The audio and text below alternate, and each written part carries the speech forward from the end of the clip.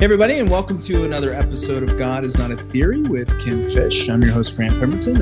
On today's episode, we have yet another wonderful guest joining us from the land down under. Ken, would you like to kick us off and introduce our special guest for today? Yeah, I'm really, really delighted to have my very good friend, Jeffrey Fazl from Healesville, Australia. Although when I met him, he was living in Richmond. Healesville is a suburb of Melbourne, almost. It's pretty far out, but it still, I think, counts as a suburb. And Richmond was a suburb of Sydney. Jeffrey's a minister from Australia, and we met during my many journeys out there. We've traveled extensively together, not only in that country, but also in Indonesia. And we've had a lot of long hours and very amazing conversations together. We've had a lot of joint discoveries in the realm of the spirit as we've pressed into new areas, and the Lord's given us understandings and breakthroughs. I know his family. He knows my family. He stayed in my home. I've stayed in his home. At one time or another, he has ministered to every single one of my children and to me.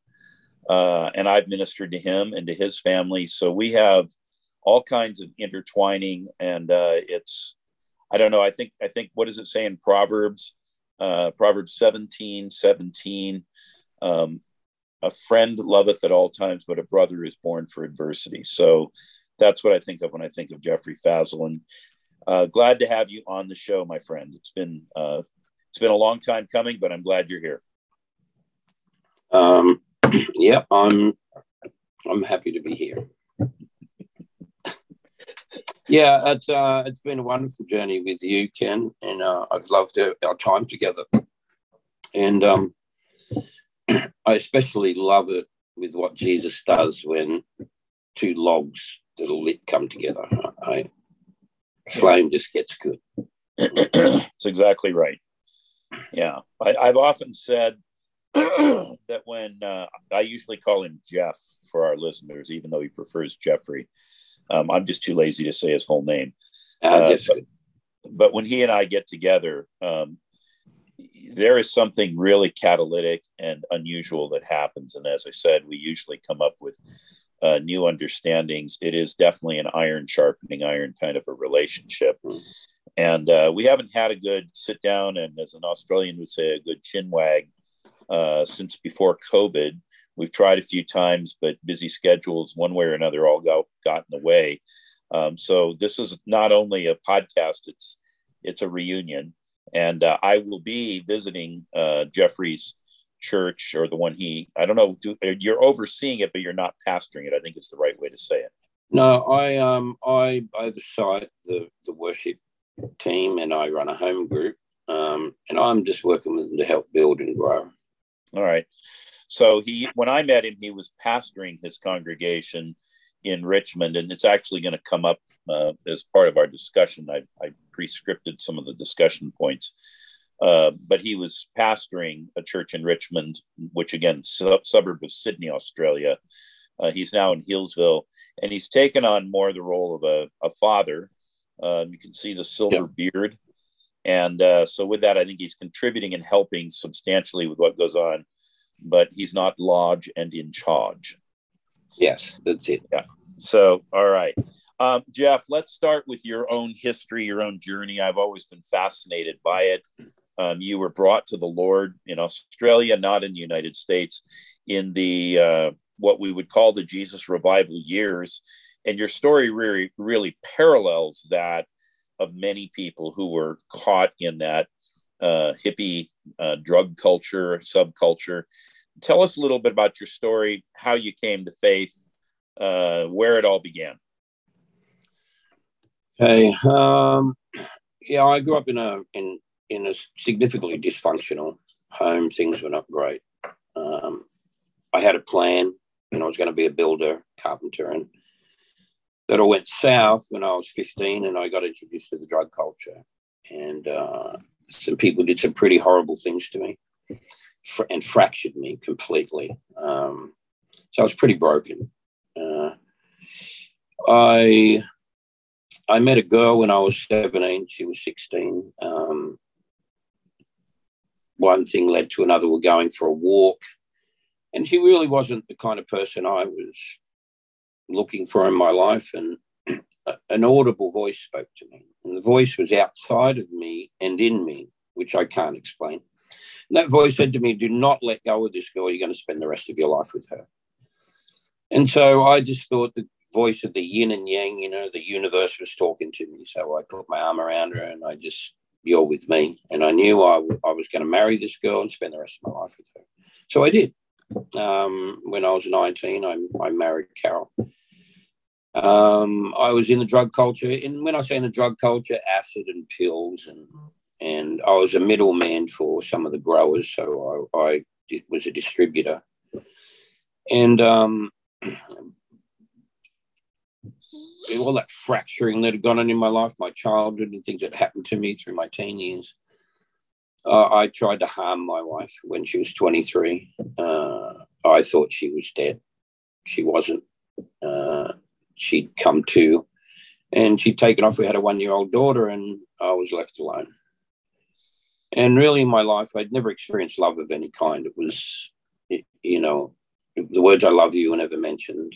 I'd never felt a warm embrace, like a loving embrace. With no physical affection in my family, that was healthy. And so, I'd lost the only person who'd ever loved me, who'd ever been kind to me. And so I was pretty distraught. I searched for her, couldn't find her. So I decided I would just kill myself. So I was 23 years old and I'm sitting at my table and just, I don't know, if I'm depressed, I'm obviously off my face on drugs. And so I decided, no, I'll take what I need to take and just go to sleep and not wake up. And just so I'm about to take these pills, my room fills with a cloud. And it was very strange to me, but in one sense, but in another sense, not, because as a child, I had a lot of supernatural experiences with different kinds of entities. And so when that filled the room, I knew someone was in the room. I felt a presence and I knew someone was there. Now, I didn't know if it was good or bad or who it was. And so I just, sounds weird, but I just spoke to the cloud. I said, who's there? And the cloud spoke back to me. It's not just donkeys that talk. So the cloud spoke back to me and said this, Jeffrey, come home and I'll put your life together the way it was meant to be. And I knew instantly it was Jesus. I can't explain how I knew it was him. I just knew it was him. And I said, oh, you're alive. Oh, well, that changes everything. So I guess I'm going to hell, not just into the never, never. And so I said, look, the only person I've ever loved is gone, has left me. The only one's ever kind to me. So you bring her home, you can have me and do with me whatever you want. So then the cloud disappears and that's it. And so that's done. And so I think, oh, okay, like that then. So I'm just going to take these pills. And then my mind is filled with a very, very clear, like a movie theater in my brain. And all I could see was my mum standing beside my grave, crying and weeping and blaming herself. And I was standing off in the distance, watching her blame herself for my death. And my conscience was very strong all throughout my life. And so I couldn't live with that. So I went to visit my mum. And I was just going to give her a hug, tell her I loved her, because that had never happened. And so I did that. And while I was there, before I took all the pills, and while I was there, the phone rang. And my mum freaked out, of course, because nobody hugged him just in my family. And she was worried. And I said, everything's going to be good, Ma. Things are going to be fine. I just wanted you to know I loved you. And the phone rang, and I instinctively just turned and said, grab the phone, Ma, it's Carol. She goes, how do you know it's Carol? I said, just answer the phone, it's Carol. I don't even know how I knew it was Carol. That's just what I said. And it was Carol. And so I got the phone and I said, you need to come home. Now, you just set the scene, I'm off my head on drugs. And I tell my wife, look, you need to come home. God came to the house. I look back and I think, how did she ever believe that for a second? And so she's crying and she's screaming and she's, I can't. So I covered the phone, and at that moment I just said, well, Jesus, if this is real and it's not just in my mind and I'm just going crazy, then now's the time, or I guess I'm going to hell. And then I get back on the phone and it's dead quiet. So she's gone. I thought, oh, are you there? She was still there, but she was really peaceful. And she said, I said, look, Jesus came and spoke to me. If you come home, I'm going to go to church on Sunday and give my life to Jesus. So on her end, she said the moment that I got on the phone to her the second time, this peace came over her. She knew everything would be fine. So she came home, went and got all my friends together the next day, had a big party because I was going to say goodbye. I was leaving my culture. I was walking away from everything. And so it was about 30, 40 of us in this room, and we're all many of us are drug dealers, and we were all together just having a party, say goodbye. And then someone asked me where I was going. Someone said, oh, you're going to California that's where the good weed is. I said, no, I'm not going to California. They said, oh, are you going to do the hippie trail in Europe? I went, no, I'm not going to do the hippie trail in Europe. They said, where are you going? I said, I'm going to become a Christian. So, well, that was the end of my days with those people. So most of them left, and a couple stayed and tried to persuade me, tell me I was brainwashed. I told them I had been, my brain was getting washed. It needed it. It was pretty bad. So, and I went to church the next day, and it was a horrible experience, like really horrible. Happy. Explain why it was horrible. Tell us why. Well, because it was full of happy people. I mean, happy, clappy, hankies waving in the air, people with smiles so big they nearly swallowed you. I walked into a 4-square church of 600 people. I sat on the back row, and it was horrible for me because it was just so foreign. And I was agitated. Obviously, I was manifesting pretty hard. And I just wanted to get out, and Carol just kept patting my arm, saying, just a few more minutes, just a few more minutes. I was raging inside. Did my best to reject everyone because that's what I did. And then finally, at the end, the guy was speaking after all his wah, wah, wah is all I heard. And then finally he said, anyone who is ready to give their life to Jesus, would you come to the front? So I went, well, that's why I came. Because I went there looking for the cloud. But I didn't know that, the cloud was at my house. So I thought, I'm waiting for the cloud to turn up in this church, but the cloud didn't turn up. So, if he said to me right at the start, if you want to give your life to Jesus, come at the front, I would have gone out the front right at the beginning. But I had to wait till the end, a whole hour and a half of whatever that thing is. It's called Pentecostalism. And everyone was straight, happy people who aren't stoned. I never kind of met those. So I go out the front and I kneel down.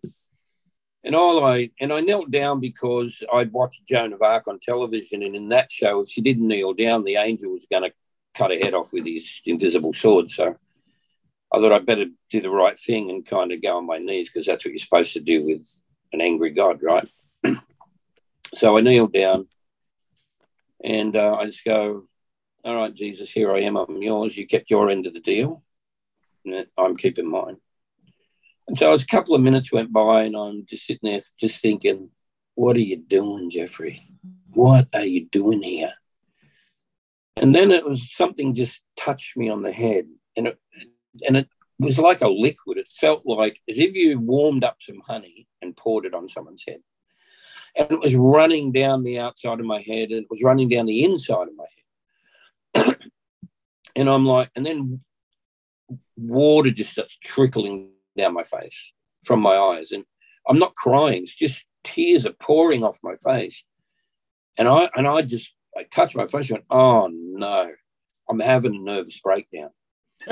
And that's what I thought. I thought I'm having a nervous breakdown. I thought, and I'm just saying to myself, don't cry.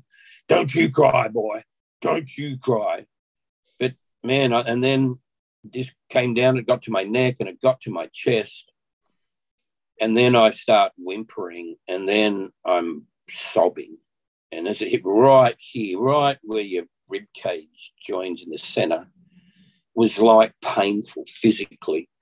And I started to wail and scream. And I was lying face down on the floor. I would have been wailing and screaming for a good 10 to 15 minutes.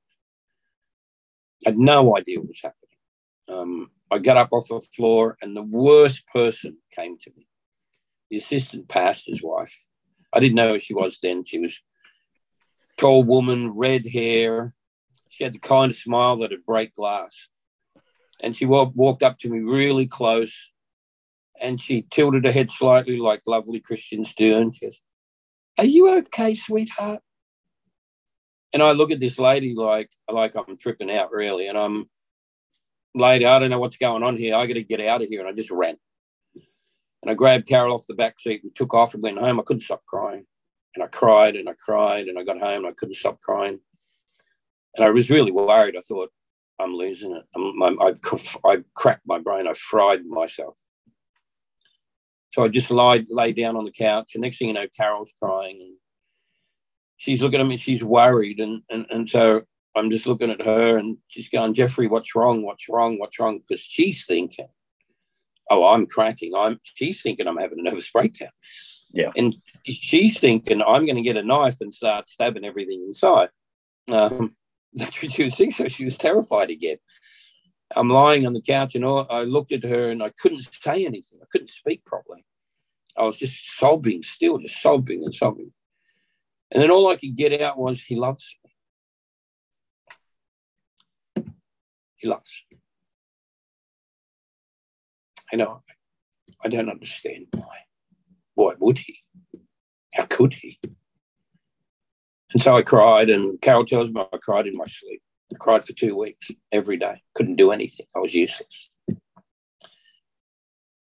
Carol tried to wake me up at night because I'm crying in my sleep. And I guess I was a Christian. I went through my house and, when you're a good drug dealer, you've got 30, 40 different places you stash dope. So I went cleaning it out. I mean, I was finding dope for the next year in all these different places. I just flushed it all down the toilet. I got rid of everything and I turned my life over to Jesus completely. A couple of months later, I got filled with the Spirit, and that was exciting because now I was accepted as a Pentecostal.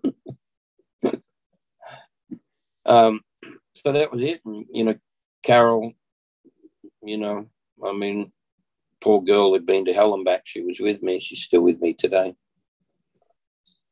So it was a pretty big experience for me. One I thought that everyone actually had experienced. Because I had no other frame of reference, I just thought everyone walks out the front, meets Jesus, and gets totally destroyed. So I went back to church the next Sunday, and I went back out the front. I got destroyed again. And I went back out the front again and again and again. And so I went out the front to every altar call twice on a Sunday for 4 years. And I got wrecked every time I walked out the front. Sometimes took a little longer than others, but I was a pretty broken and pretty messed up individual at the time. So it took about 4 years for me to just learn some basic social skills in life and, how to have conversations with people, how to be a half-decent human. So you just said something very profound, and we talked about this a little bit before we started recording, but getting people to wholeness, which is really ultimately, I think, almost synonymous, not quite, but almost, with getting them to holiness, is way beyond the process of salvation. It's way beyond a process of inner healing. It's way beyond a process of deliverance. It certainly could include, it has to include the salvation. It nearly always includes deliverance or inner healing. But there's an integrative and wholeness effect that has to be brought into play and created within the human being in order to achieve what God's highest purposes are in someone's life. Yeah, for me, I was heavily demonized, very heavily demonized. Both my generational families, Scottish, Irish, English, Pakistani. And I found out recently, Ken, that on the English side of my family, that my family were the first settlers who built the town of Richmond. Oh, wow. That's interesting. You can't make that up, can you? No. So I spent a lot of time just lying on the floor in tears, just as a love of God. All it was, he was just loving me and loving me and loving me and loving me. The church wasn't real confident I'd remain or stay. Later I found out they gave me 3 months to survive. They didn't think I'd make it. I was pretty extreme, and to say the least. In those first few months, I led all my drug dealer friends to Jesus, well over, around 13, 14, 15 people, all my close friends. So they all came to church. They all got saved. And not all of them stayed in the church, but they all came to Jesus. I was having a pretty good time. I remember you telling me when we were first getting to know one another that the number you said was in that range, 13 to 14, 15. You said most of them didn't stick it out. And part of it was because the church was not accepting of them. You and your friends all showed up with long hair. Some people call them flip-flops. Some people call them sandals. Some people call them thongs. But anyway, that kind of a shoe, shorts and whatnot. And the church that you were attending was very much a staid, button-down kind of church. People wore suits and ties. It's very reminiscent of the scene from the Jesus Revolution movie where Lonnie walks in and he looks like a hippie. And most of the people in this tiny little church are, they're very staid, buttoned down, coat and tie kind of people. And it's very clear from the way the movie characterizes it that those kind of people didn't want those other kind of people in their church. I think you had something of an experience along those lines as well, as I recall. Yeah, it was, that's why it was so difficult for me as an experience, because it was a fairly conservative Pentecostal church, Foursquare in Australia. My friends, a lot of them smoked cigarettes. I'd given up smoking cigarettes earlier, but a lot of them smoked cigarettes, and, our language, look, my language changed overnight, like instantly. Well, I'd never been able to have a conversation if it didn't, I guess. But, it wasn't so with the rest of the guys. And it was just a great deal of what I would say today is, legalism, or let's say Christian conformity, that was required a little hard and fast for new Christians. Yeah. And so, we couldn't just shed everything as quick as it felt like they wanted us to, in order to be accepted. And so I had nowhere to go. I would have gone too. I wouldn't have made it. But if I left, then Carol would have left me. And so it's for her sake and my child's sake that I stayed. And I nutted it out. And it was hard. And I guess the hard thing was, it's such a strange world, the church. I mean, like Christianity or the church, and I'm not talking the ecclesia, I'm talking what we understand, the modern church. I know this, but you can edit this out if you don't want it said, but I just think it's a human construct that's a total failure. And I believe the gospel has always been powerful, and I believe that Jesus is not going to leave this thing to us because we're too stupid to get the thing right. I think that he knows what he's doing. But I just, more and more and more, as I got saved in 82, that for the last 40 years, I've given my entire life to serve him and to help people. And much of the help has been to recover people from sufferings in Christianity. And, that just never made sense to me is, the dysfunctionalism among church life was nearly as bad as my pre-Christian life. I mean, I suffered wounds in Christianity that were at least equal to the worst events that happened to me before I was a Christian. The ambition, the selfish ambition, people locked into their perception, Jesus coming back tomorrow. The eschatology was pressured everyone to become holy rollers today. Don't look to your future. Those days were pretty tough. But I conformed. I put the suit on and I did everything they wanted me to do, and I felt like a total fraud. So I ripped the suit off and I got back to my T-shirt and jeans and ran into the vineyard. And then I felt like I was home. Yeah. But I found out actually it might not be home, because home really is on the other side, because that's where it'll be good. Sorry. Well, I think that's the right perspective, really. Mm-hmm. Yeah. In fact, the other day I was walking here in Southern California, and I was praying while I was walking, and I just said, Lord, I'm really longing for home. Yeah. The older I get, the more I long for it. Well, they reckon we're on the back end, Ken. Yeah. I reckon they have no idea, these young guys. See, you couldn't get me to be young again if you gave me all the money in the world. Look, I'm loving the 60s, my 60s. I'm 64. I believe I'm going to do the best things I've ever done in my entire life over the next 20 years. Well, they say if things are fixed in your life, that your 60s, 50s lead to your 60s, lead to your 70s, lead to your 80s, that they are your most productive decades. So I'm looking forward to seeing that played out. Remains seen yet, but yeah, for sure. Yeah, we got a little bit to do yet. Yeah, that's right.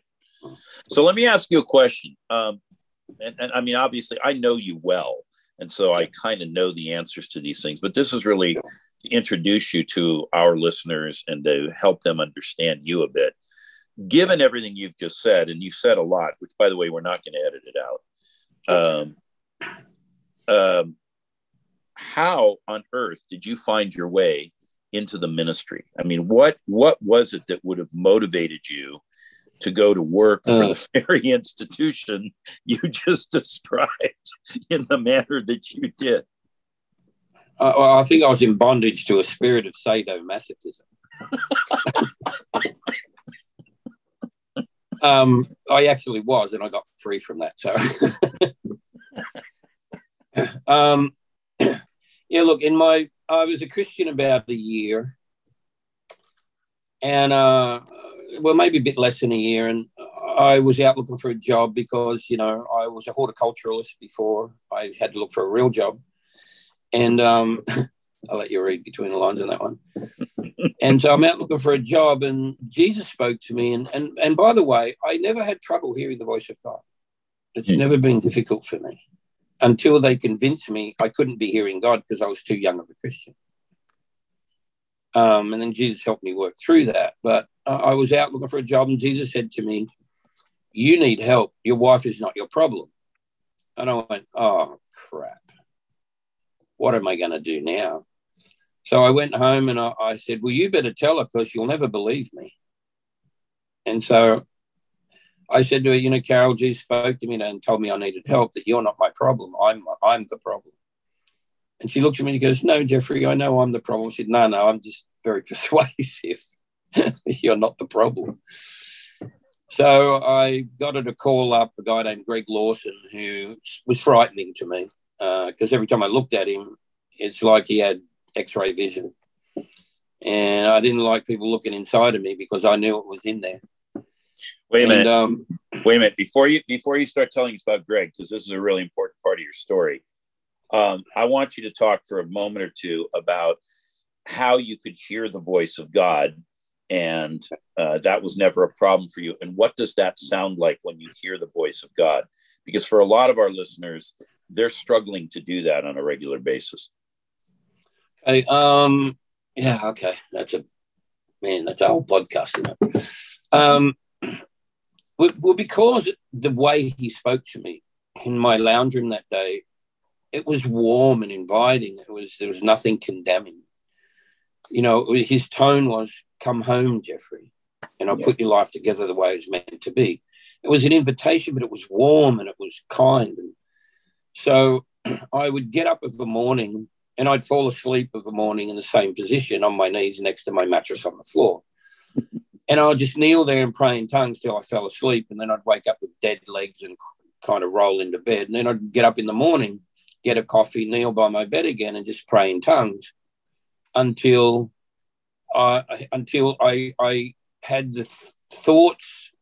It was like not audible, but it was in my thoughts. So you could say they were thoughts, but there was more than thoughts. And it was always, good morning, Jeffrey. And I go, good morning, Lord. What are we doing today? And he would tell me what he wanted me to do for the day. And so he would say, go and visit such and such. So one day he said, go and visit your friend Ivan and Vicky. So I get there. They just had a brand new baby. And his navel was infected. He's screaming and crying. He's only a few days old and he's had pus all around his navel from the umbilical cord. And I said to Vicky, I want to tell you what's happened to me. But do you mind if I pray for Eddie, the little boy? And she goes, okay, because she was Greek. And so I went in to pray for Eddie. I took one look at him and the Lord just, these words dropped into my thoughts. My blood is enough for you, Eddie. And so I just spoke the thoughts that came to my mind. I said, Eddie, Jesus says my blood is enough for you. And he was instantaneously healed and all the pus was gone and all the red and inflammation was gone. And Vicky came running in. Now she's a fiery Greek. She came running into the room with a knife because her baby was screaming and he stopped crying. So she thought I'd hurt her baby. So she comes running and, what did you do to my baby? And I said, look, I pointed at his navel and she saw that he was healed and she gave her life to Jesus. And that's kind of what it was like in my early Christian life. And so the voice of God was, because in my thoughts, if it was warm and kind and had those same kind of alluring, I love you, I'm for you, I'm with you, I ran with it. And not everything I heard in those days was Jesus, but a lot of it was. And so I learned to trust my thoughts. Even if my thoughts were wrong, I trusted Jesus that he would help me past the mistakes. Yeah. But two, I was at an advantage. I came out of the drug culture, so I was a pretty high risk taker. So I wasn't afraid too much of failing. He loved me. I knew that feeling. When I would hear in my thoughts words that were warm, I knew that feeling. I knew what it meant to be loved by him. And I would say to anyone who's struggling to hear the voice of God at all is you need to know John 10 says, my sheep know me and they hear my voice. Yeah. And I think a lot of people are looking for the voice that says, this is what you're doing wrong. This is what's wrong with you. Jesus was just always personal, very close, very warm. And over the years, I have learnt by trial and error. I have a few litmus tests in my life. I test the spirits all the time. I still do that. I make myself accountable to my wife because she's my most brutal critic, and I love it. And I have people in my life that I run anything out of the ordinary past because I need to trust that I have friends that will be honest and truthful with me so you don't get the God complex. Yeah. Because I've had that one before. It's not, you don't want to meet God and have a God complex. Hebrews 12 comes into play at that point, and I think if you read it, you'll see what I mean. I actually believe every Christian hears the voice of God. We have a problem with recognition.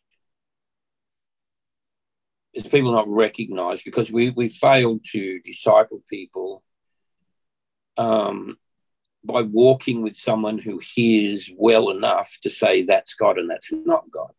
And one of the things I still run across today, a lot of, is everyone wants everything is awesome. That's the Christianity everybody wants. Well, if you want that kind of Christianity, you're never going to know the kingdom because everything isn't awesome. That's why it's a clash of kingdoms. And so people need to be able get a bit of strength inside so that they can be accountable and take actual genuine criticism and be told, you know what, I appreciate that you feel like that was God, but here's why it isn't. So let's have a look at where that's coming from, rather than you're wrong, you're no good, and that kind of thing. And I think the fear of punishment is probably the biggest wall to get over for the church, for Christians. Is everywhere I go, it's hard to meet a Christian who isn't afraid of being punished for what they think and believe. And so they're afraid to act, because if they act in what they think and believe, they just feel like they're going to be punished. And that's the most common thing. The second one is the shame that's attached to people's identity. They think that Jesus has a problem with them. Well, I can tell you this as a fact. If he had a problem with you, he would have left you to the wolves, but he didn't. He rescued you. So that tells you he don't have a problem with you. He's got it covered. Yeah. Good word, man. Good word. All right. Well, I pulled you off the trajectory you were on, talking about Greg Lawson, and he frightened you. He seemed to have like laser vision. Tell us about Greg Lawson and what he did in your life. So I got Carol to call him. I went around to his house. I knocked on the front door. From where I was standing, I was knocking on the front door of the Adams family house, that big creepy castle. The door creaked slowly as the door opened, and Lurch met me at the door. And I stood there like a 2-foot-tall human looking up into the eyes of this man who was supposedly going to help me, and I was terrified. And he looked down at me, and he's only a couple inches taller than me, but he looked down at me and he goes, "How can I help you, Jeffrey?" No, he said, "What can I do for you?" And I looked down and he said, "I need help." My voice was quivering a bit. He goes, "Come in." But I didn't hear "come in." I heard, "Ooh, come in." I was so scared. And so we walk in, and he takes me straight upstairs to townhouse, a 2-story villa type thing. So he takes me straight up the stairs to his bedroom. Now, I'm not meaning anything by this. It's just how it was for me. World I came out of, this guy touches me, I'm going to end him right there in that room. And that's all I'm thinking. I mean, he's walked me upstairs and into a bedroom. I'm thinking, hang on, don't do it. You cross the line, man. I'm gonna, you're gone. I could take you. So that's all that's in my mind.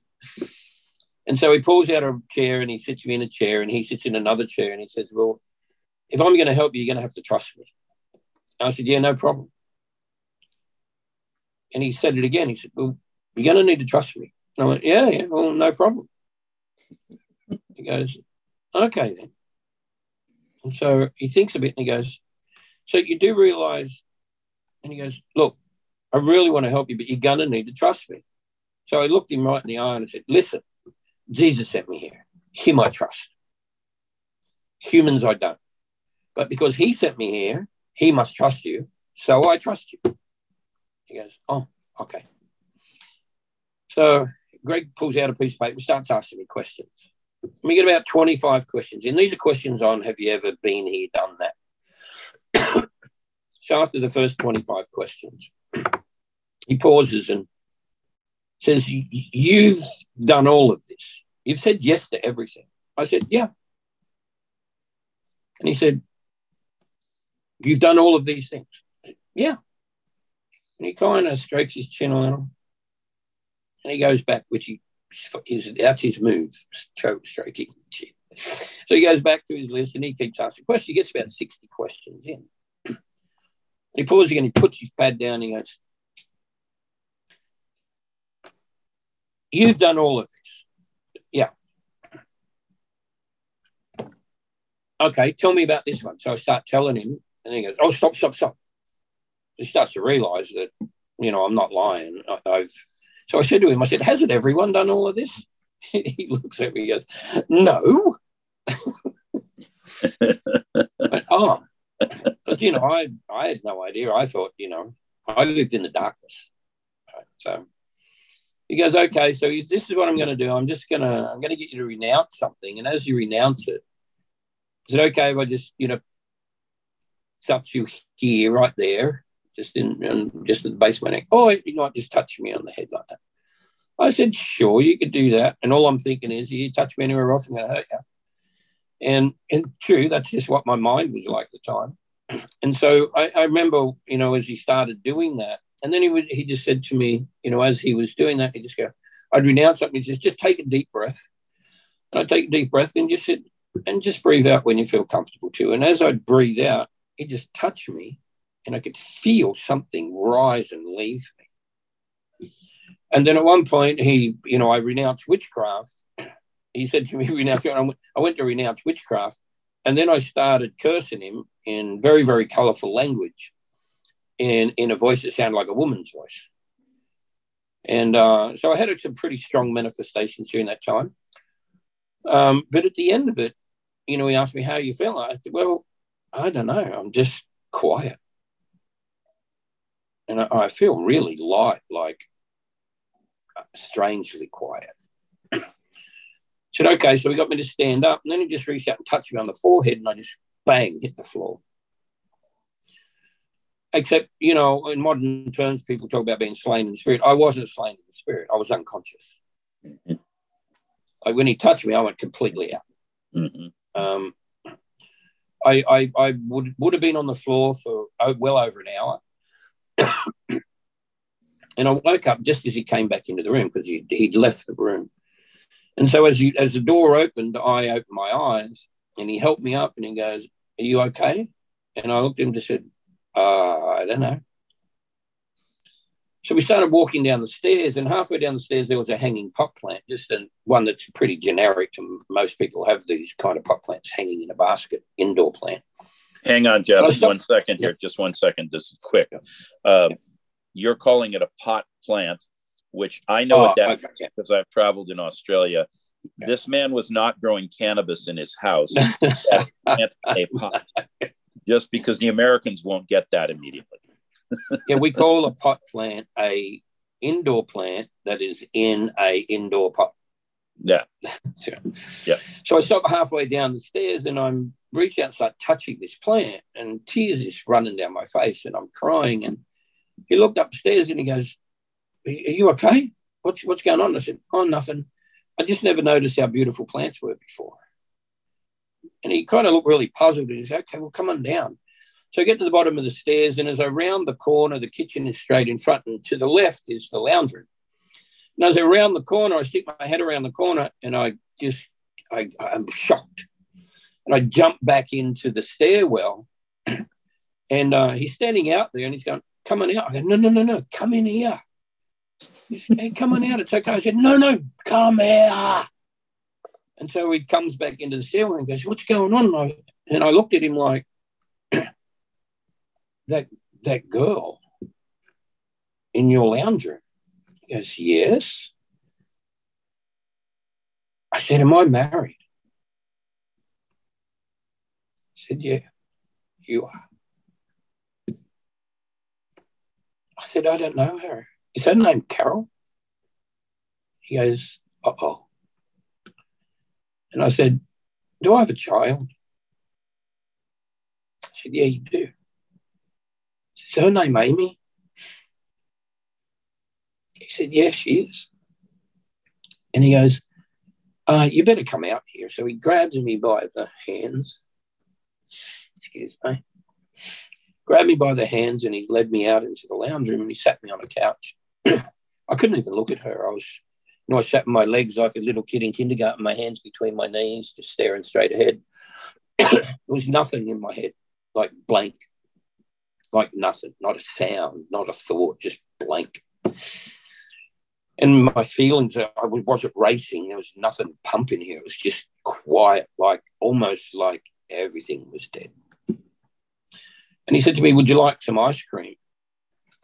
And I didn't know what ice cream was. So I said, hang on a sec. And so I start looking up into my head with my eyes. And I'm looking for a thought that would tell me if I liked ice cream. And so I'm kind of like, if you can imagine, a little man running around all these places in my head trying to find a thought. So I find this thought, and this thought is this: ice cream, yum. So I actually say, ice cream, yum. And then I'm thinking, am I okay? So he gets me this ice cream, and I take a spoon of it and I put it in my mouth, and it was just like the scene out of Harry Met Sally. I mean, I was like, oh my God, what? Oh, where do you get this ice cream? And he said, well, it's just no frills ice cream, like a black and white supermarket brand. I said, well, it's the best ice cream ever. To this day, my favorite food on earth is ice cream, because every time I put any ice cream in my mouth, I remember that moment. And so Greg turned to Carol and said, I think you're going to have to get to know this guy all over again. And so we went home. I was set free from what I would say was in excess of 80 demons, probably more around 100 or so in that first setting. I went home and I was a totally different person. Now, I've had memory recall, but still I have great patches of memory from my past that I just don't have. Yeah. And Jesus did something very gracious for me. I was a very, very, very tormented human. I never really made choices about who I was and what I did. I always had voices. I always was driven. And so I would act without thought my whole life. And now I couldn't even string a sentence together. And so over the next few weeks, Carol was always taken aback because she didn't know she's married to this guy as a child to him, and she don't know me from a bar of soap, and I don't know her. And so we had to build a marriage from there. I must say I was a better human after that. And that set the course for me in regard to what I wanted to do in life. You know, the first few years of the really deep healing that I was getting, and Greg didn't just minister to me in the area of deliverance. You know, I would call Greg up and I go, you know, I'm really struggling with something. He would just say to me, well, what does the scripture say? I go, I don't know. You just tell me. You know the scripture. I don't. You go, no, you go and read it. So he pushed me into the scripture all the time. So I became a ferocious student of the New Testament. Yeah. And then he'd tell me to pray. And so I'd pray, and sometimes I'd fast, and then I'd read the scripture, and then I'd go back to him. I go, oh, I just don't. And really what he was doing was just getting me to put the yards in. Because I'd go to him, and when I'd see him, he would just go, yeah, it's okay, Jeffrey, I know what it is. And he was like, the guy would read my mail like it was living inside my head. And so he'd go, it's this. And as soon as he would say it, boom, the power of God had hit me, and I'd either hit the floor, sometimes fly backwards, take out a row or two of chairs, or he would walk up to me and just put his arms around me and put my head right here on his shoulder and just hold me. And as he's rocking me, the Spirit of God would just completely gut me with his love. And so I became a very affectionate Christian as well at that time, at a time where not too many people were really that affectionate. And so it was, you know, Greg did most of the ministry in those first 4 years of my Christian life with me. There were others, you know, people who helped me with, it was 6 people. Someone helped me to adjust socially. Someone always spoke these encouraging words to me, like, you know, tell me I was a really nice guy when they had no idea. I thought that was nice of them. You know, people that took me out on picnics and, you know, bought food for me and bought me a coffee. You know, no one had ever done things like that for me in my life. So there were a group of people around me that helped rebuild me, if you like. Right. I considered that Jesus gave them a clean canvas, and they turned me into a super Pentecostal. And some of it was good, and I maintain the things that tremendous value in the Word of Faith movement. But I'm not a Word of Faith person, but there there's truth and there's reality in the Word of Faith movement that every Christian should have today. Not everything, obviously, there's pollutions in everything. And so I took the best of what I was offered, and the best that I got in that place was my worship life was deep and intimate.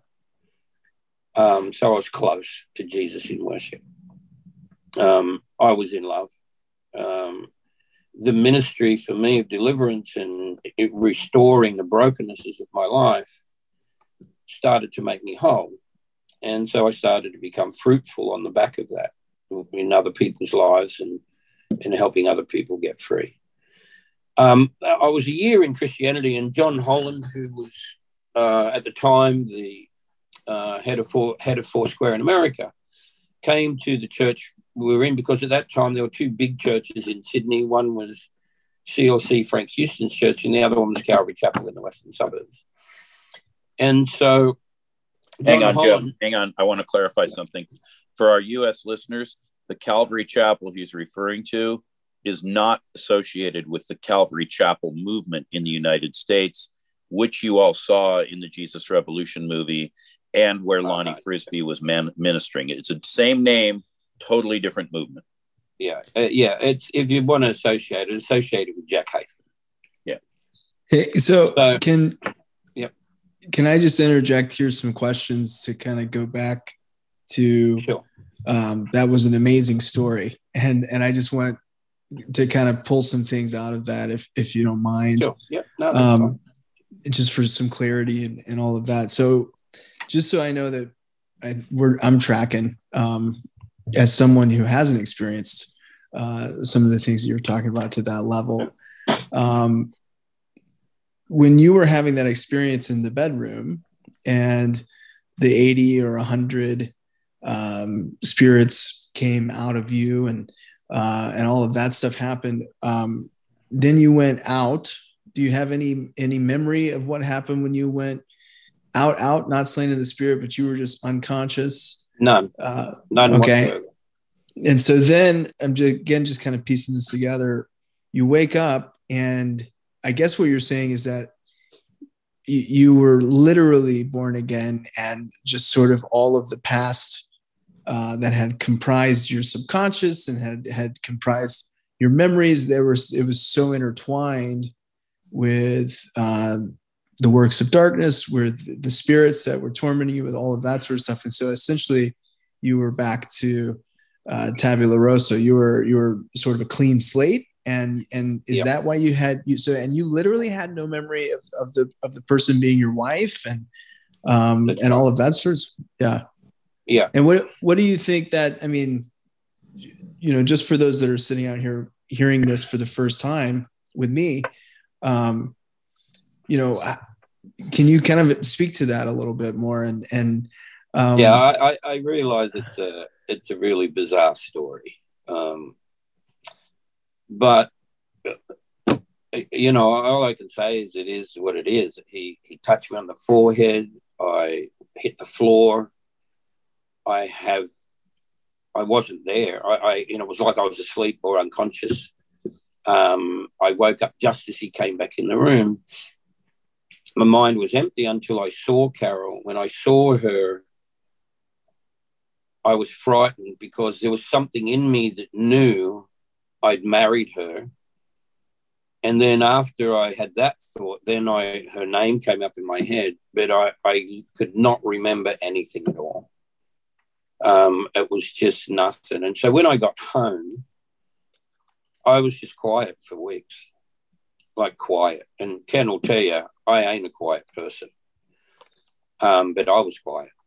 And I had to wait for some thoughts to come up to even, like I'd walk in the kitchen and go, okay, I think I want a coffee.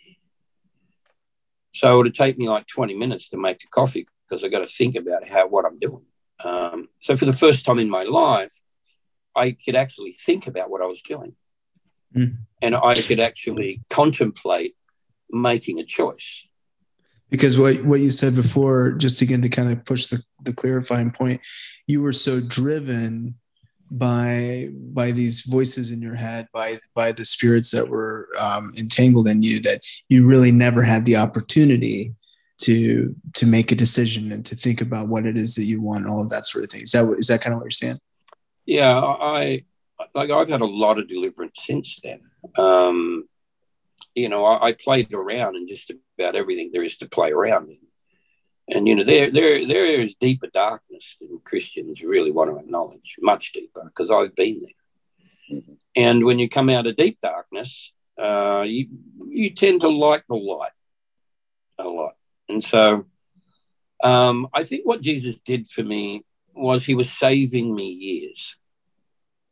Mm-hmm. And even though it took me, I'd say, a good 10 years to come to a semblance of wholeness, and I was getting a lot of ministry constantly during that time.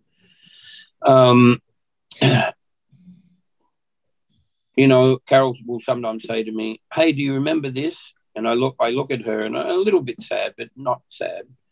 And I'll say to her, "Yeah, I'm sorry, I don't. Can talk to me." So she'll tell me about something with my kids, or and I've had some of my own memory recall. And what I think that is just Jesus was just saving me from probably 20 years of Christian process, because I wouldn't have survived. I would not have made it if I went through general Christian process. I needed something far more radical. And so Jesus did something very radical for me. Why would you say you wouldn't survive? I'm interested to hear Christianity was too hard. Look, I've done everything they asked me to do as a Christian, and it still wasn't good enough. You never felt loved. You never felt fully accepted. It was always some new standard that you had to rise to in order to be accepted. You had so many hoops you had to jump through to be a part of anything. After John Holland spoke, I knew that God had called me to plant churches, and they were never going to let me do that. And I'd only been a Christian 1 year, and I knew that my life was going to take me down a course to plant churches and cast out demons and preach to masses. I don't know how I knew that. I just knew it. But when I committed to Jesus, see, I was no, these things sound funny, but I was an honest drug dealer. Right? Yeah. If you can imagine it at all. See, if I said I'm going to do something, I would do it. When I made the deal with Jesus, I kept my end of the bargain, and I've never turned my back on him. And I promised him I'd always do what he asked me to do if he would take care of me and my family. And he promised me to take care of my family, and he has. So I promised I'd always do what I was told. And the one thing that I learned, and I was committed to and sold out to as a very young Christian, was I'm going to know the voice of my master, and I'm going to obey him no matter what it takes, so that he can do what he needs to do in and through my life, because that's the promise I made him. And if he could do something good, well, thank you. If I just get to go to heaven, thank you. I got my wife back. I got my kids. I now have 4 children. I have 11 grandchildren. And I feel like the richest man on earth. My life has been wonderful. Why me? I don't know. I don't know. Why pick me? He's asked me to do things and given me things to do. Though, you're kidding.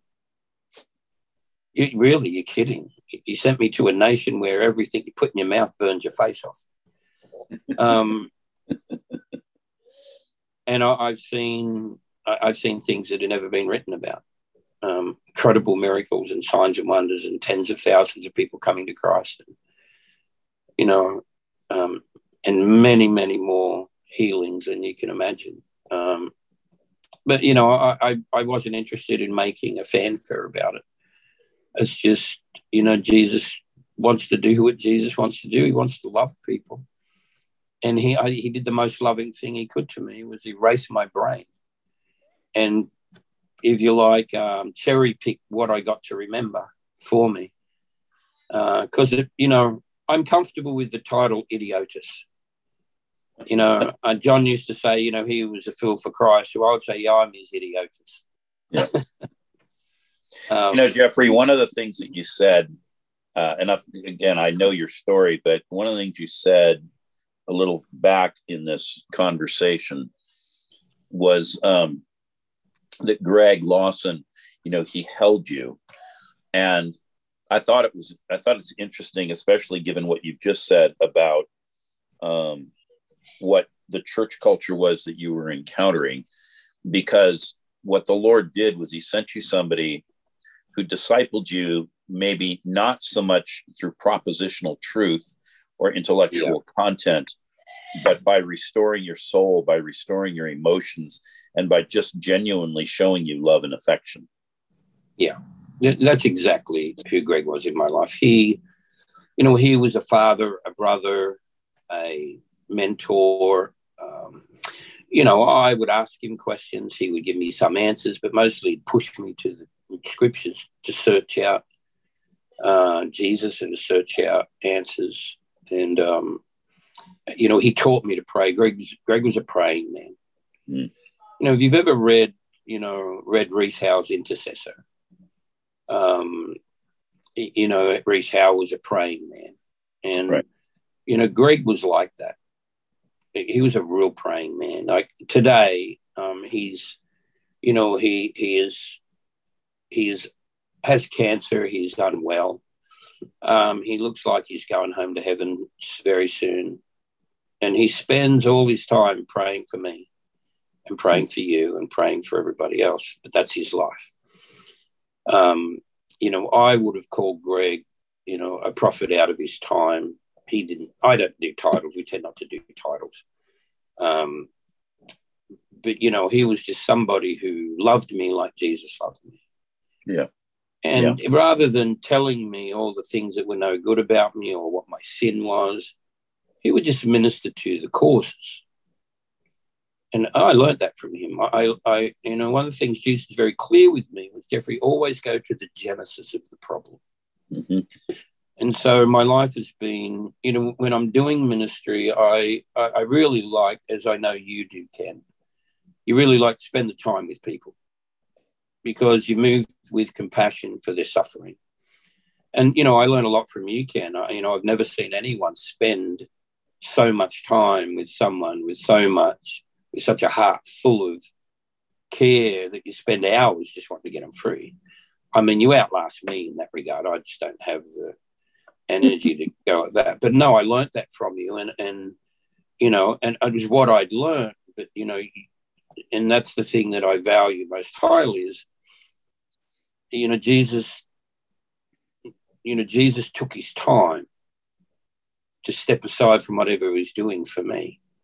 So I wanted to do that for the world and for the populace around me and for the people I would meet. Yeah. I learned from Greg. He modeled something for me. And sometimes people say to me, "Oh, you just imitating Greg Lawson?" And I go, "Yeah, well, it's better than imitating you because he's got something." Now there is a Fazlism if I've ever heard one. Well, those kind of statements have always got me in a little bit of trouble, as you know, Ken. That's why I questioned the editing thing.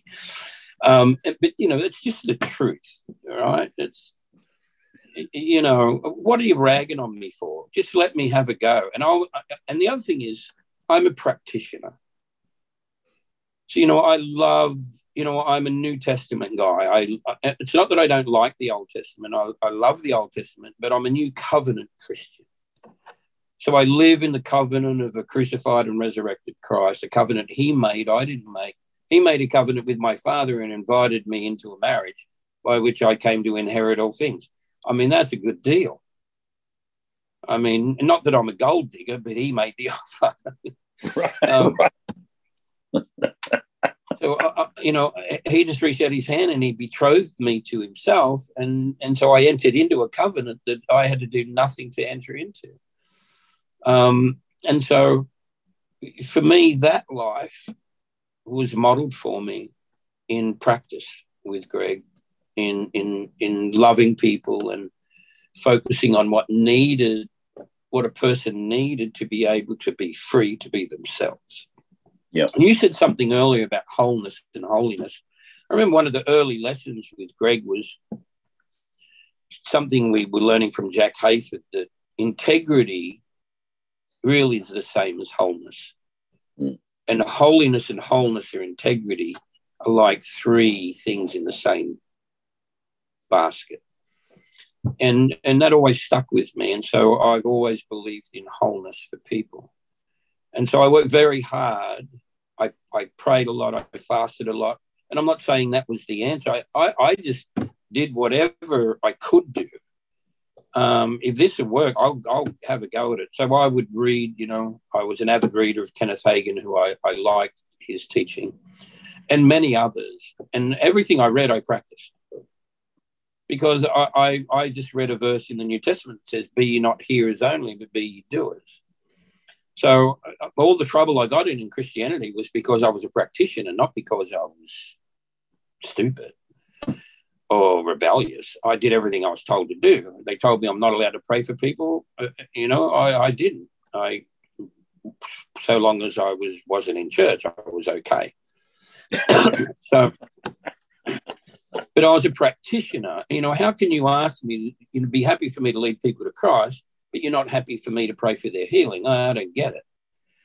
And so in my early Christianity, I saw a lot of miraculous healing because I was unhinged. I was, I wasn't, this is what you do. I'm a Christian now. So I meet someone, they're suffering sickness, I pray for them, they get healed. What's the big deal? And then I find out in Christianity that apparently Jesus doesn't want to heal everybody. So they were my clashes as I found a Jesus who, sorry for those who have a different position, but my position is I tend to be a kingdom now person. That, the kingdom has come and problems on our end. And so we got some things to learn. And the best way to learn is study the book, do the book. Do the book. Does it work? Back to the book. Right? Still doesn't work? Submit to God, resist the devil, and he will flee. So I put myself at the feet of Jesus, go, your book doesn't work. And we go, yeah, the book's fine. You got blinkers on. What do you mean? Well, they taught you this. So Jesus would take me through the scripture personally. Yep. And he would go, here's what you were taught. Read it again. Read it again. Read it again. And as I'm reading it again and again, suddenly it would open. Jesus go, there's your answer. I'm going, oh boy, how many of these have I got? So I went through years of purging of Christian theology. But again, being a practitioner means, for me, is I'm a presence-based person. So if you want me to sit through a worship session, that's just a nice time singing songs and getting goosebumps. Yeah, I'm not interested. If I'm going to sit in a worship session, I'm going to find Jesus. If I'm going to sit in a church and listen to preaching, I'm going to find Jesus in one of the words coming out of your mouth. I'm looking for Jesus. I'm not looking for acceptance among people. I'm looking for Jesus because I'm loved in Jesus. I'm accepted in the beloved. I'm valued by him. I mean, he thinks I'm awesome. I beg to differ, but he thinks I am. So they're things that for me is the Jesus I found never held the door closed. Right? Never said, not now, Jeffrey. Maybe a bit later. He never put me off. He never said those things to me. If I needed something, sometimes I'd have to press through my own idealisms and my own theologies to find him. But I learnt to wait on his presence. I shut myself in my room and I'd be in there for hours. I'd pray in tongues for a while. I'd read a bit of scripture and then I'd sometimes just lie there in silence. And I would keep going back there until he met me. And so while I got a lot of ministry in church and a lot of help, I was having as much go on in my private life with Jesus as I was in church life. So I didn't build a Christianity around church. I built a Christianity around a person. Yeah. And so my entire life has been centered on you see, you know me, Ken. If I go a week without the presence of Jesus around me, I'm fit to be tied. I can't live without his presence. It literally sustains my sanity, if you like, in life, because I don't see any other reason to do this. Sorry, I'm prattling. So for our listeners, I just want to say, you probably have not heard many people talk in this honest and raw of a fashion about Christianity, their relationship with Jesus, and the distinctions that presents versus perhaps what you encounter in church life. But this man that's on our show right now, I want to make sure this comes off the right way. I've lived in his home for weeks at a time, so I've lived with him, but not in the lurid sense that we immediately attach to things today. I've traveled with him for weeks at a time, and what you are experiencing is the unfiltered Jeffrey Fazl. And there's only one, but I'll tell you what. I learned a lot from this man. A lot. And I'm really grateful that the Lord put you on the earth. I'm grateful he took you through what he took you through. And I'm really proud to introduce you to my friends. I love you, Ken. There aren't too many people that are as straight up the middle honest about these matters of what is real spirituality than you. Okay, let me clarify something too with church, just so that's clear to your listeners. I love the church. I know you do. I walked away from a movement because I would have split it, because things are intolerable to me, and I will never do anything in any way, in my understanding, to hurt his bride. I love the church. I've spent my whole Christian life. I've never backslidden. I've never burned out. I've had questionable moments. Not saying that I still don't. But I love the church. I'm in the church today. I have a pastor, and I serve them deeply and diligently. I work tirelessly to help them and their team be fruitful and functional in the kingdom. And that's all I do with my life, is I spend my life just trying to help people find Jesus. Because my commission from him was, Jeffrey, love them and bring them to me. Yeah. And that's been it. And to Ken, you know, I'd almost given up hope. And then when, you know, you came out, we brought you out and things began to move, I thought, oh, there are others. And I wasn't trying to be haughty or exclusive or anything, but it was just,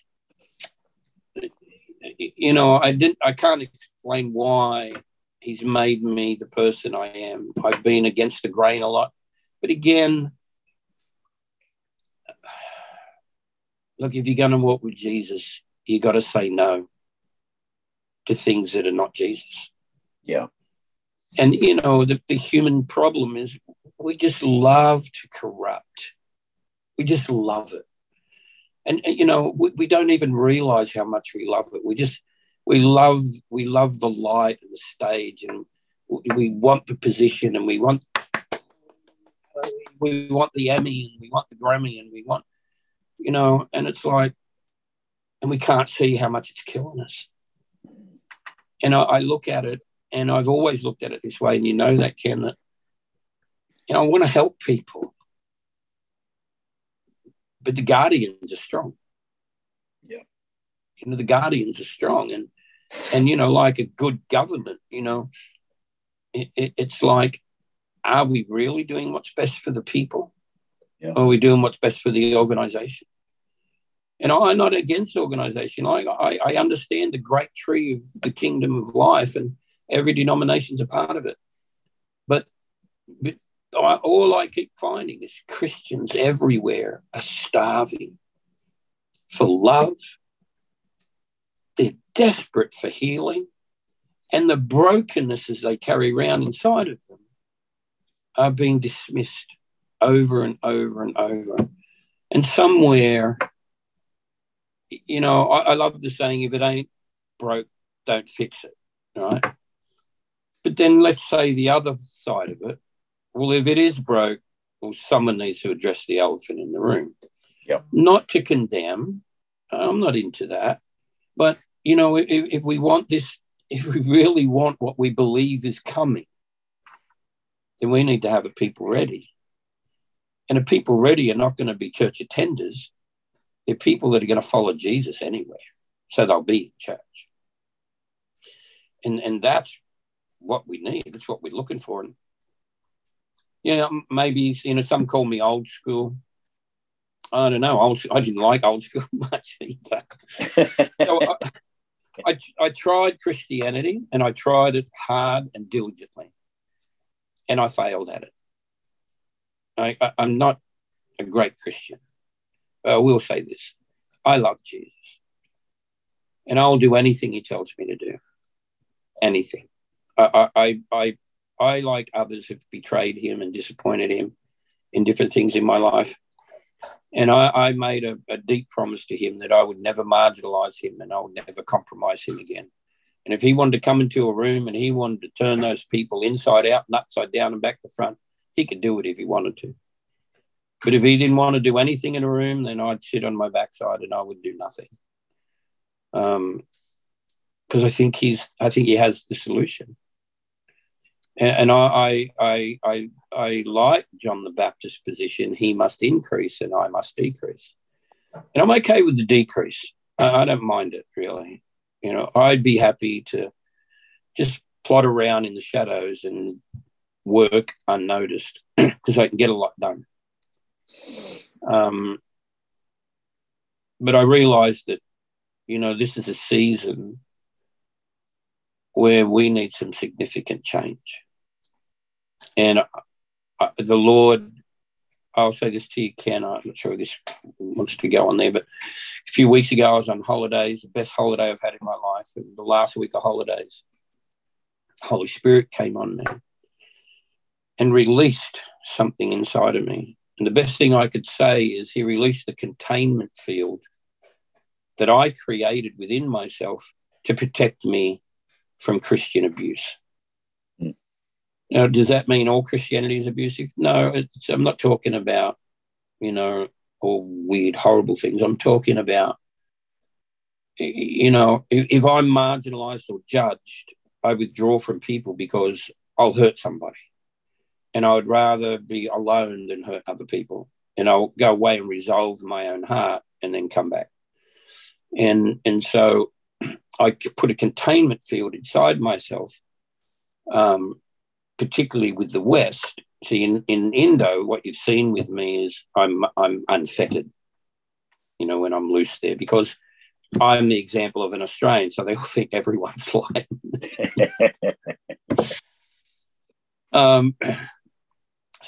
you know, I haven't been unfettered among Western culture because of the level of judgment and criticism and slander has been horrific. Just because you believe that a Christian can have a demon. Just because you know, I think that Matthew 28 is not an evangelistic commission. I think it's something far greater and deeper. I mean, you get beat up over things like that. You're like, because you think differently, you have a different view. I don't care what your view is. You know, if you think Satan is God, well, I'd like to sit and talk to you because I'm going to change your mind. I'm okay with you to believe what you believe.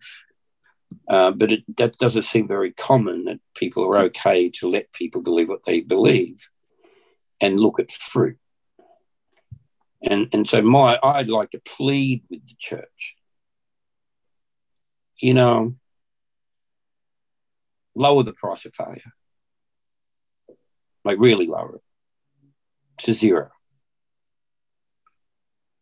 And treat failure in a person as an opportunity for them to be made wholesome more and to grow. And learn to honor each other so that the gift of God in us can be prolific. Because I think that if the one thing that you and I, Ken and I are very different people, completely different worlds, some similarities. But I love Ken. And when I met Ken, my first choice was to honor Ken. And I didn't honor Ken because he's the best human on the planet. He's my brother. Jesus is my big brother.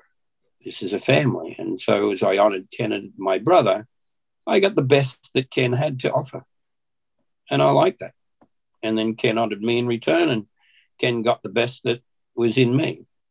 I think Ken has seen the worst in me. He doesn't like that part of it. So, yeah, I just want to clarify. I love the church.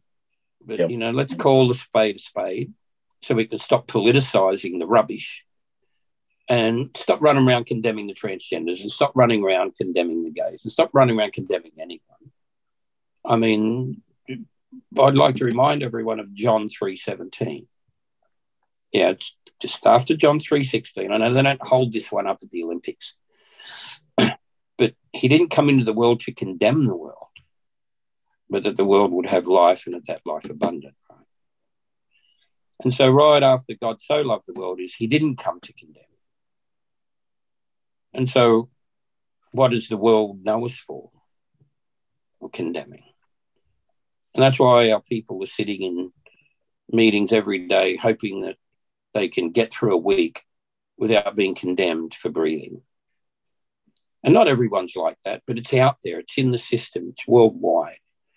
And I still hold them. Ken, my one message to the church everywhere I've been has been this. Love one another as I have loved you. As I have loved you. And that love was very sacrificial and cost something. And I've had to learn how to love people with the love Jesus has for me, not the way I feel. Because sometimes I feel like, sometimes Ken, you know how I feel about people and certain people. And it's okay to feel that, but I don't live out of that. I live out of the love and the kindness and the acceptance that he's given me. I stand in that place and I live from that platform. And I believe that if actually we practice this, I think there'll be no kind of miracle, no kind of signs and wonders that the whole church won't see. Because I found that all the miracle working power of God hinges on the love of God.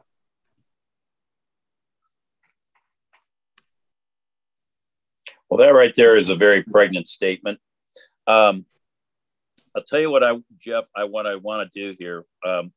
This is a lengthy podcast, and a lot of our people listen to these podcasts as they're doing housework or driving around or whatever they're doing. I had a bunch more I wanted to discuss with you. So I think what I'd like to do is stop here, and we'll have part 2 of this podcast so people can hear some more about you. Because, again, I had some other things I wanted to discuss with you. But I think that's a very powerful statement right there, that that linkage between love and miracles. And I don't think we think deeply enough about that. It's easy to lose it in the hubbub of life, and kind of in the direction of what you've been sharing, sometimes in the hurry scurry of church life too. Yeah. Look, I love the anointing. I love the fire. I love being on the cold face with a bazooka in my hand and blowing the room to bits, in a spiritual manner. Let's be clear. You've got to remember I'm talking to Americans. We don't actually have bazookas here. Well, we actually have listeners all over the world, but we do have a lot of Americans who listen to this podcast. Yeah. And we can't do our job without all that. But, faith works by love. Yeah. And, faith is, as Keith Green spouted in one of his songs, faith is the realm he'll come in. And so I think that love inspires faith. Love inspires hope, and hope inspires faith. And so if we learn to love, if we look at Jesus and we see a God who loves us, we're inspired by hope inside of us. You can't look at Jesus and not hope. And the moment you hope, faith is a substance of things hoped for. And so we look at him and we can see that he loves me. I now have hope. And now I'm inspired to believe in something better and something greater. Yeah. I think that's the core of the kingdom right there. Yeah.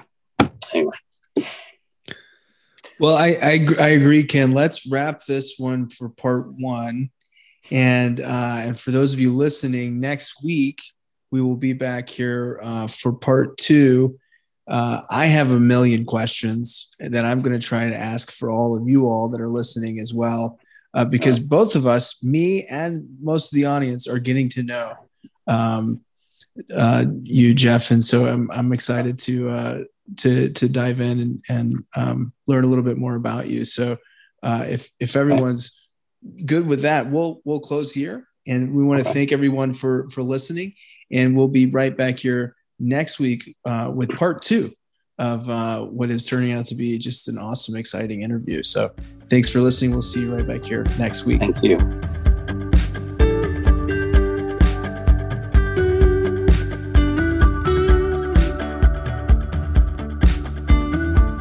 We've recently updated the Orbis Ministries app with Ken's free teaching archive. You can click on the link in the description of this podcast to download today.